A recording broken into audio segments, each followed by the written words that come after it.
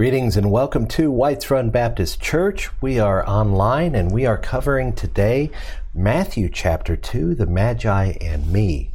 I want to welcome you to this session, and we're going to be in Matthew chapter 2, and we're going to talk about these mysterious men that we know as Magi or wise men that we've heard about in the account of the birth of Jesus of Nazareth. Now, this takes place shortly after his birth, probably within a year or two, and these Magi come and visit. They find them in a house. So let's take a look at what the scripture says. We'll begin there, and then we'll talk about how this can be encouraging to us, and we can see very clearly how this will apply to us. So join me in the scriptures, Matthew chapter 2, beginning in verse 1. It says, "Now after Jesus was born in Bethlehem of Judea in the days of Herod the king, behold, wise men from the east came to Jerusalem, saying, 'Where is he who has been born King of the Jews? For we saw his star when it rose and have come to worship him.'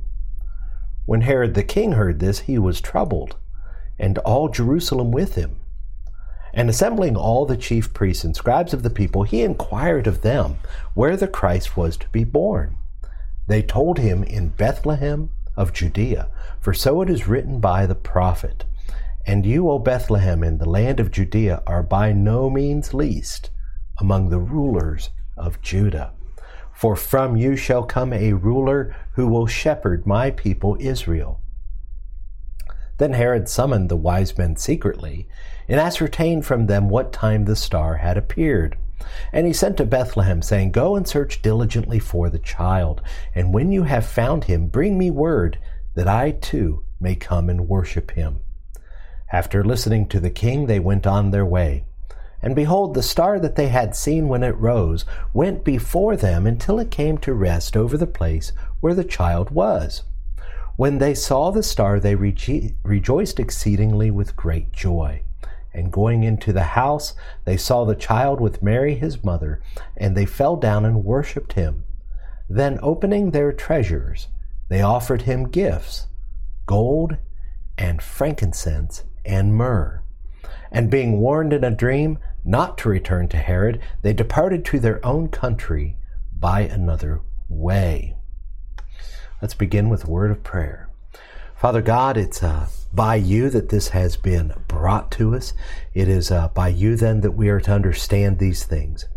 I pray that we would not only understand the words you've put here, but we would understand what it is you would have us to do with them. How would we put these things into practice? How do these things apply to our lives here today?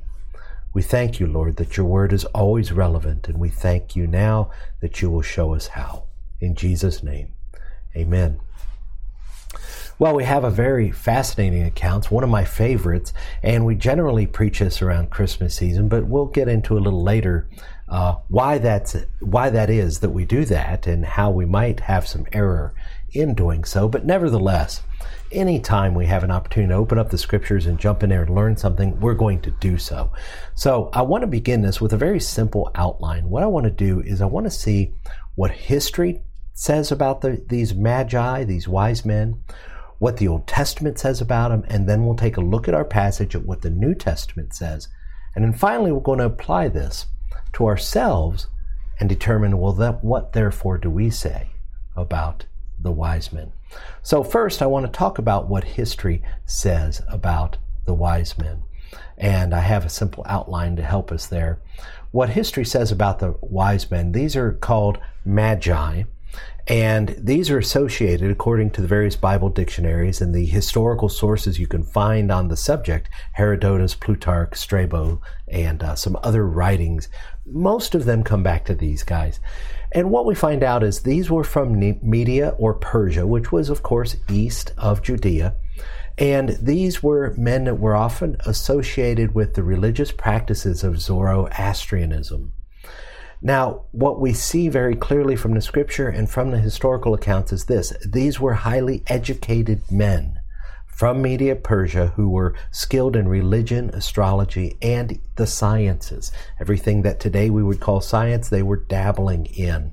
They were responsible in Persia, in the old Persian Empire, for a lot of the ritual and cultic life leading in those areas, but also as royal advisors. And they held a belief, along with many in the East in those days, that major historic events were displayed in the stars and in other phenomena. They were therefore known as what we might call today astrologers, interpreting signs in the stars. They were also known for dabbling in the interpretation of dreams. So today we might very well call these religious gurus, or some of the things they did, we might call them scientists. And this is very interesting. They devoted a lot of time and energy to studying the world and studying the cultures of the world and things like this. And this is part of the reason of why they were considered so mysterious, is that they had knowledge of scientific things that would cause them to do things that people might call magic. But we also want to understand they were very politically influential. They were considered by some to be kingmakers, that they were involved with the rise and fall of many leaders in the ancient East.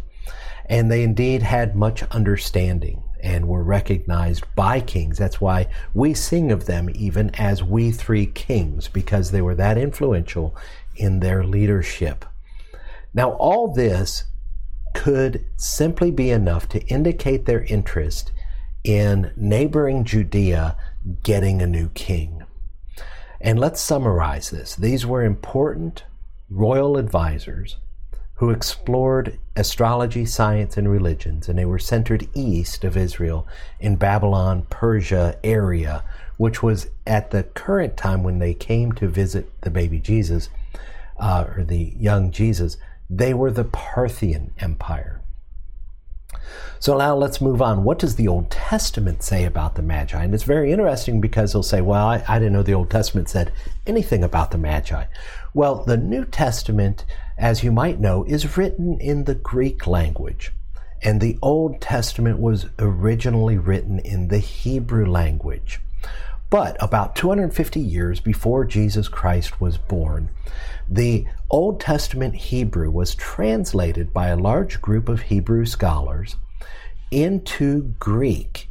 And this was done in North Africa and under the leadership of the Greek leader there after Alexander the Great had accomplished so much and conquered so much of the world. His empire fell to four of his generals, basically. And this one that was found in North Africa, in Alexandria, decided we needed the Hebrew in Greek. We needed the Hebrew scriptures translated into Greek. So they did that. And the great thing about it is that Greek translation is actually what we find Jesus and the apostles quoting. We can tell by the way they say things in the New Testament that they are quoting from this Greek translation of their Hebrew scriptures.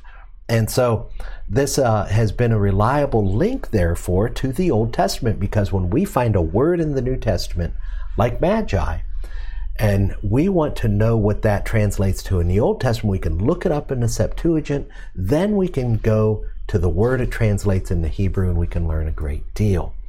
Now, this word appears in the Old Testament 10 times, and all of those occurrences are in the book of Daniel.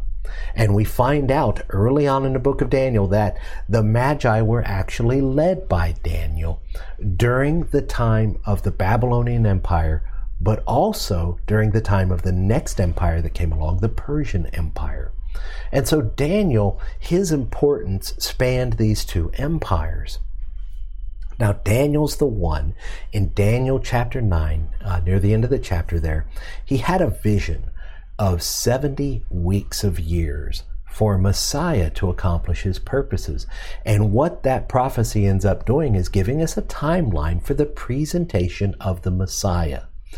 And his timeline would point to his soon coming at the time that Jesus was born. And so this was powerfully important, that there's this connection with Daniel and the Magi, and they're knowing this time frame of the coming Messiah. Now the question is, what was Daniel doing in the Babylonian and Persian Empire at that time? Well, let's take a look here. If we look in Daniel chapter 1, verses 3 and 4, look what it says. The king commanded Ashpenaz, his chief eunuch, now this would be the king of Babylon, to bring some of the people of Israel, both of the royal family and of the nobility, youths without blemish, of good appearance and skillful in all wisdom, endowed with knowledge, understanding, learning, and competent to stand in the king's palace, and to teach them the literature and language of the Chaldean. And so this is powerfully important, because what this says is Babylon was in the habit of, when they would conquer people, they would take from among that people their best and brightest. They would grab copies of their literature and of their histories and things like that, bring it back to Babylon, study it.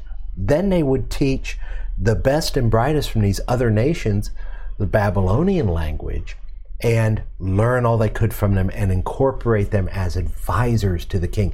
Very wise thing to do. In other words, they were embracing diversity by bringing these people around and getting the best and brightest of all these nations together and seeing what they knew. Well, Daniel got in charge of these guys because of his ability to interpret the dreams of Nebuchadnezzar we find in Daniel chapter 2. And so this was what Babylon did. And, they really started seeing the Magi show up around this time. And Daniel, of course, being in charge of them. Now, in Daniel chapter 9, Daniel is reflecting on the book of Jeremiah. And in the book of Jeremiah, Jeremiah talks about the captivity over in Babylon. He talks about the people being deported. And he gives a timeline. It's going to be 70 years that they'll be in captivity. Daniel is reading that, and he's realizing that he's nearing the end of it. So he has a time of prayer and of fasting in Daniel chapter 9, and he is rewarded through his search of the scriptures, through his prayer and fasting over these things, through his repentant attitude. He's rewarded with this vision that comes in a chapter that gives him the timing of the coming Messiah, the first coming of Jesus Christ. Now, don't get too excited. That prophecy does not tell us when he's coming the second time. Jesus said we won't know the day or the hour, but it did say when he would come the first time. And so let me summarize this. Babylon collected the best and brightest from all the nations, put them together, appointed Daniel, an Israelite, who was given special prophecies of God and had the Old Testament with him, as their head. So these Magi then from the east were led during 2 empires by Daniel, who had these writings, had those prophecies, and here they show up some 500 years later at the birth of Jesus, or shortly after the birth of Jesus Christ. So now let's go to the New Testament. What does the New Testament say about the Magi? Well, in the New Testament, we find that they came, of course, from the East. And that goes right along with our understanding from the story here in Matthew chapter 2. It says very plainly that they came from the East. And secondly, their presence and their inquiry troubled the king and all Jerusalem with them. Look at verse 3 here. And this is the kind of detail we might overlook if we're not careful. When Herod the king heard this, okay, what did they hear? Well, they heard they're going around town here. Where is he who's born king of the Jews? So the Magi show up, the wise men show up, they start asking questions. Where's the guy who's been born king of the Jews? And this, Herod hears about it. He was troubled, and it says, and all Jerusalem with him. Now, this makes it very clear that these weren't 3 eccentric random fellows on camels, as they've been popularly depicted in movies and in our children's plays that we do at church. In fact, they were probably on horses, and they were probably, actually I'm going to say definitely, accompanied by some soldiers because of the nature of the gifts that they brought, and some servants to serve them, because these were important men, these were dignitaries. They would have had people along with them as their assistants, as their servants, people to pitch the tent. This was not a stroll over into Judea. This was at least a month-long journey, probably more than that, to come here. And so they would have needed massive amounts of supplies, several people. And so what this is effectively a caravan comes marching into town, starts asking, where's the newborn king of the Jews? And this is fascinating.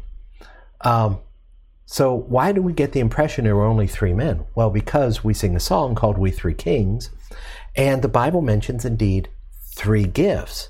Now, it never says there's only three wise men. It merely says wise men, plural, and then it talks about their three gifts. So for the sake of our Christmas plays, it was much easier to have three kids play the wise men, give them each a gift to present, and tell the story that way.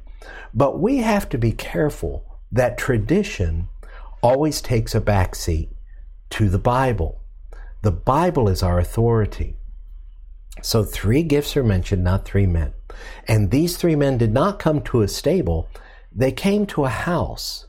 And they didn't come to an infant newborn Jesus. The word here is for a young child. So Jesus is probably a toddler, probably 1 to 2 years old.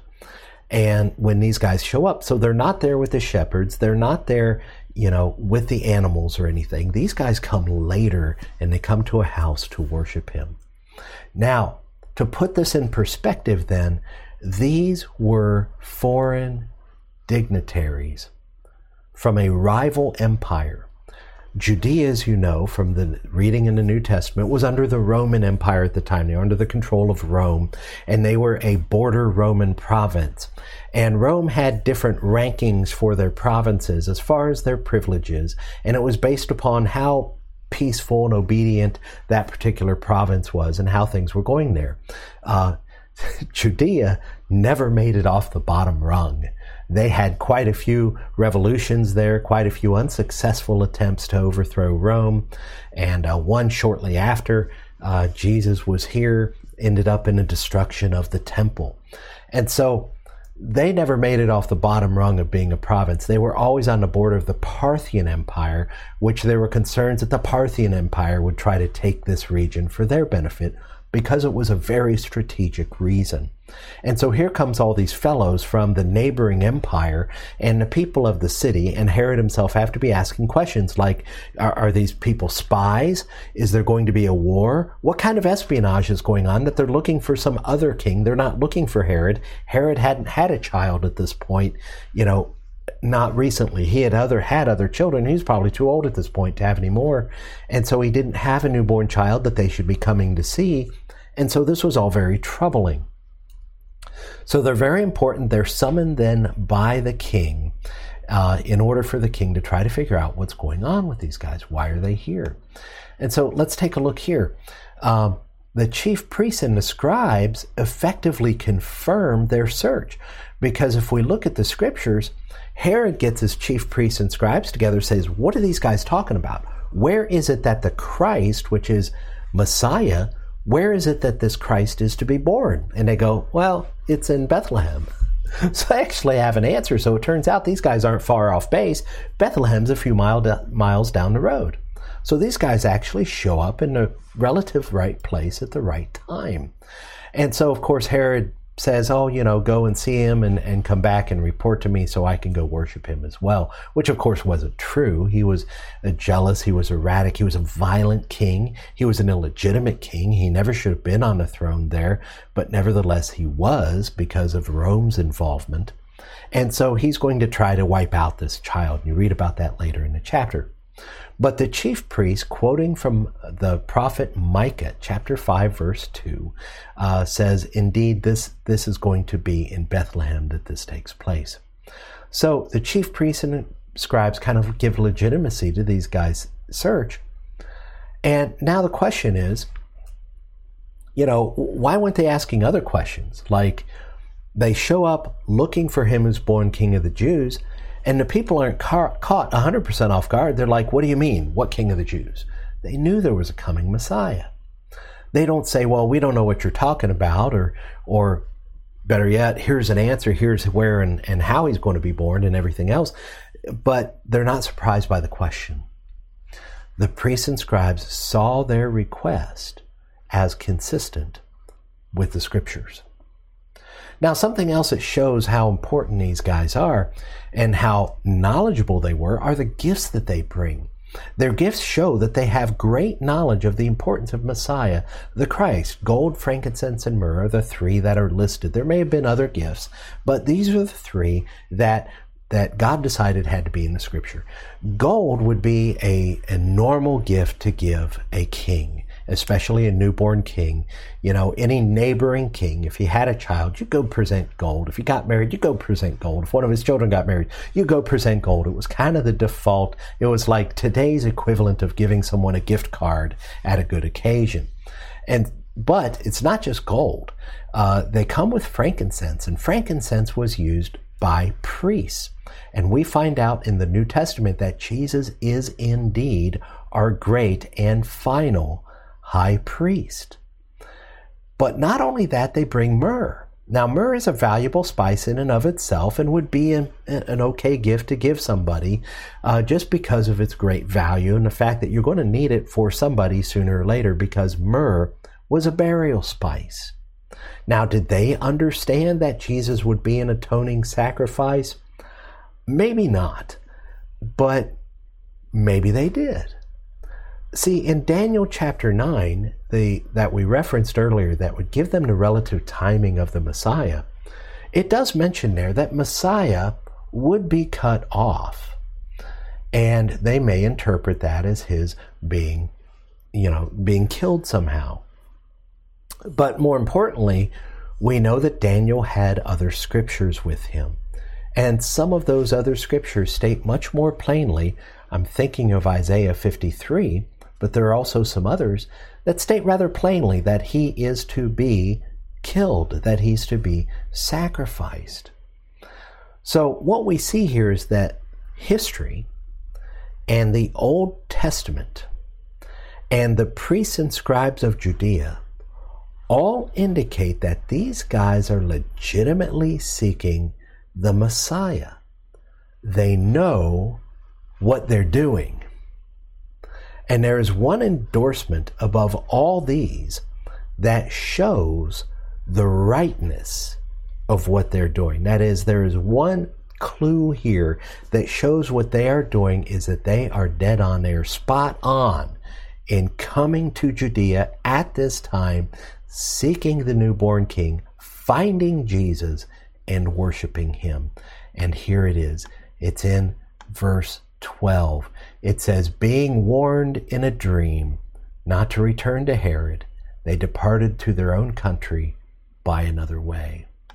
The Bible makes it clear that God's in charge of dreams. Now, can other things give dreams? Well, perchance, but we know that God is also absolutely sovereign. So if you have a dream, it didn't slip through there without God knowing. And that's why God often sends his people to interpret dreams, like he did, interestingly, with Daniel. This is how Daniel rose to power, really, to be over the Magi, is he successfully interpreted a dream for King Nebuchadnezzar. And so they're warned in a dream, and this is generally done by God, by those who serve him. There are, interestingly, a couple times in the scriptures that God gives dreams to Gentiles, that is, non-Jews, like these Magi. I'm thinking of Pharaoh, who at the time of Joseph had dreams that Joseph interpreted and ended up in the saving of Egypt and many people, and including the family of Abraham. There's also Nebuchadnezzar there in the book of Daniel, who's given a dream. And those dreams and their interpretations ultimately serve God's plans and God's people.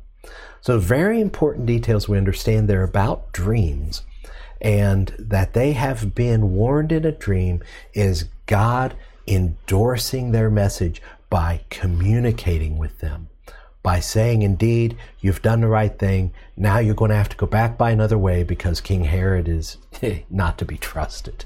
And that's an understatement. So let me summarize up to this point. A group of influential and highly educated Gentiles showed up from far away, risking a diplomatic incident to worship Jesus Christ as a child. Now let's put that in perspective. Jesus was sent by God at the proper time to fulfill a mission written about for centuries in the Old Testament. And his identity is worthy of worship. So that's what the New Testament says about the Magi. But here's my question for you. I want to know what you say about the Magi. And we've seen history, the Old Testament and the New Testament, and what they have to say about the Magi. But what about you? Now, I'm not looking for your opinion about the Magi, what they were like or what they did. We know that the Bible is true. We've interpreted it properly, and we've added to our knowledge with some historical sources. But by what do you say about the Magi? I'm not asking for an opinion about them. I'm asking about, were they crazy? They went at least a month's journey. Most of what I've seen, this would take longer. They went traveling, which was dangerous in and of itself, with precious gifts into a neighboring rival empire. They upset the king. They upset all the people in the capital. And they did all this to come kneel before a toddler and offer him gifts and worship him. Let's face it, on the surface, that sounds crazy. But when you factor in that these were not just learned men, they weren't just eccentric or curious, they were influential. They had access to centuries of information and experience. And that causes me to wonder. Does that cause you to wonder? If they worshiped Jesus, should I? What makes me think I am better than them, that I wouldn't worship Jesus? Would I suppose that, many centuries removed and much of what they know being lost to me and unknown by me, and me being relatively unlearned in the things of the past and the things of empires and, how it is that kings are made and how it is that empires transition, being ignorant of all those things, I think I'm going to make a better decision about this Jesus? See, we do a lot with the Christmas season. And we do a lot of running around. We send cards, we plan parties, we give gifts, we decorate our houses, and you could go into a great deal about the decorations and whether they're relevant or not. But we go through all this trouble. But the question is, do we really worship Jesus Christ? And maybe we need to back up a little bit and say, well, wait a minute, what do you mean worship? What does it look like to worship somebody? Well, it begins with humiliation.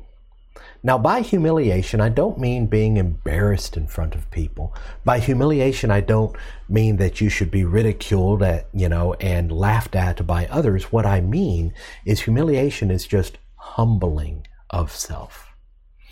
To recognize the lowness of ourself in the perspective of something so much greater. Are we humbled by this? And that's a question that we really need to work with.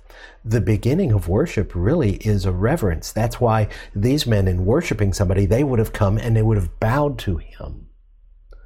They would have given him gifts. You realize what it means to bow to somebody? It means you are higher than me. That means I'm going to make myself, in the old days when there was a lot of violence among kings and things, and they could meet with somebody and who knows what's going to happen really. You would bow, you would essentially disarm yourself and expose yourself to them in a humble kind of way. It was a way of putting them above you. But then the giving of gifts, that does the same thing. To say, you are more worthy to have these things than I am. Here, take these. These are for you. You're more worthy of them than me. I owe it to you because of your position. This comes hard against a people like us that are so proud that we rebelled against our king, at least in the United States here, and decided we're not going to kneel to any king anymore. And so we don't bow to people, we don't kneel to people anywhere in our country, at least not outwardly, but people are doing it inwardly, powerfully. But what does it really look like to worship? It's a reverence. It's a recognition of Christ's rightful position as ruler in contrast to our rightful position as his subject. And the Bible calls this the fear of God. The Bible says in Psalm 111 verse 10 that the fear of God, the fear of the Lord, is the beginning of wisdom. This journey to worship Christ by these wise men indicates this fear of the Lord. That's why they're called wise men.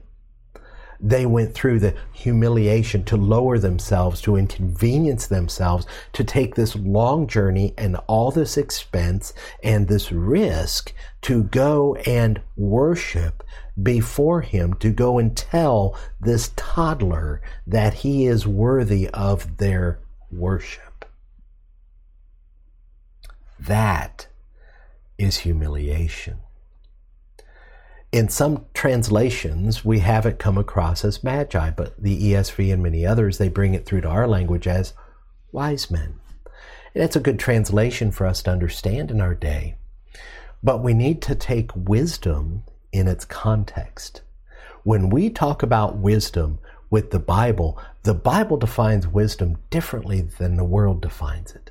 The Bible defines wisdom as godliness. It starts there, like we said in the Psalms. The fear of the Lord is the beginning of wisdom. So the contrast with wisdom would be a fool. And in the Bible, a fool is the one who rejects God. He's the ungodly one. He's the one that goes on sinning without any regard for God, without considering what God has to say about things. This is what the Bible calls a fool. Now, in the world, we know that those that are wise it's usually associated with their intellect. It's usually associated with their abilities to apply knowledge. And the fool in the world is the one who is intellectually inferior or ignorant or unlearned, one who makes poor decisions. But in the Bible, the fool is the one who rejects God. He might be wise, and therefore someone could be wise from a worldly perspective that is educated, clever, intelligent, wealthy, and famous. But if that person is rejecting God, by the Bible, they're a fool. And it's interesting that when you look around the world, it is precisely the educated, the clever, the wealthy, and the famous in this world who are most likely to scoff at the faith. That's because they suffer from the illusion that they are special. They are treated that way, so maybe they begin to believe that. But what they all fail to understand is that they have nothing that they were not given by God. And that before God, every human being is pitiable, blind, poor, and naked. If you're one of these, if you're a little too good for religion, if you think that, I really don't need that, I think it's a crutch, gee, science has disproved that. I don't really need the whole Jesus thing in my life. It's a cute little holiday I like to do with the kids, and I teach them about Santa, which call the Bible nonsense. Teach your kids about Santa. Anyway, you think you're too good to bow down before Jesus Christ? Well, the Bible says something very startling, and I want to put it on the screen here so that you will see I'm reading plainly from the Scriptures. What it says in the Scriptures in Philippians chapter 2, where it speaks about, interestingly, it speaks about the humiliation of Christ, how much he humbled himself to come here, to be born, to be laid in a manger. Think about the King, creator of the universe, born into his creation in the lowest of circumstances. He's humiliated far beyond any of us will ever be. And for that reason, he deserves our worship. But here's what it says about him at the end of this passage. It says, at the name of Jesus, every knee should bow in heaven and on earth and under the earth. What does it mean, under the earth? Subterranean peoples that we don't know about yet? No, it's speaking of the dead. In other words, it's speaking of all people of all times, whether they're in heaven or hell, whether they're on the earth. They're all going to confess, it says, that Jesus Christ is Lord, to the glory of God the Father. I'll let that sink in for a minute. Whether you are a believer, a follower of Jesus Christ or not, one day you will bow the knee to him and you will confess that he is Lord. Now after that, some of those people are going to go to heaven, going to go into a new heaven and new earth to spend eternity with Jesus Christ. Some of them are going to go into the lake of fire to spend eternity with the others who were too good for him, including Satan and some of his helpers. And so that's what the Bible presents to us. Will you be like these magi, these wise men who humbled themselves before Jesus Christ, or will you be too wise of the world? Now, if you think about the list of people that are too good for the gospel news, that are too good for Jesus Christ, they're the ones who control what we see in the media. They're the ones who control politics. They're the ones who are seen all the time talking, all the time making the media that we so voraciously consume constantly. And so we have to pose this question is, are you going to love the things of this world more than the one true God who came into this world to save you? That's the question. And Christmas puts forth that question louder than any other time of year. Well, there's another question here. If you're pretty settled in where you're at with Jesus Christ, and you worship Christ and you follow Christ, will you continue to seek him? The Bible makes it very clear that the world is continually trying to conform us to its pattern, and that in order for us to fight against that, we have to be transformed by the renewing of our minds. And that is done by the Word of God through the power of the Spirit and wrestling with God in prayer and working out these things with one another in the fellowship of his church. You will not progress in your faith in Jesus Christ without the Bible, without the Holy Spirit, or without the church. All three are essential elements. Will you continue to seek Jesus Christ? The Bible is full of commands for his people to seek him. And the question will be, will you seek him more? And let me start with this. Is there anything you heard me say today that was utterly new to you, that you had not heard before? If the answer is yes, then it's just an indicator that there's more out there for us to learn together. And so join in and decide you're going to seek him more. And this is one of the things that is promised in Scripture. Jesus says in the Sermon on the Mount, seek first his kingdom, his righteousness. All that you need, your necessities of life, will be added to you. He says this is our priority before even seeking our necessities. Before earning a paycheck to put food on the table and clothes on our back, before that is seeking the kingdom. And he gives us a promise. He says, those who seek will find. Those who seek will find. Consider that. In other words, he's promising you, if you will just seek, if you will just look, you will find. And if you were encouraged or you learned something new today, you saw it because you pressed play, because you downloaded or you did whatever to enjoy this message. And here it's been given to you and you have found. And Jesus has promised that those who seek find. The wise men sought. They were following some information. We don't know what all information they were following. They followed this and took the risk and went forward and dedicated some time to it. And what did they actually saw Jesus and Mary and Joseph with their eyes. They were there. They met the real King Herod the Bible talks about, and they saw the places that Jesus saw. And they walked in the places he walked. If you seek him, he will be found by you, and it will be a blessing. The Bible commands all of us to seek God, so let's do that. And you'll be rewarded as the Magi were. You'll have a great experience. You'll have further revelation. And just like them, you'll be woven into this tapestry of faith that goes all throughout history. Let's pray.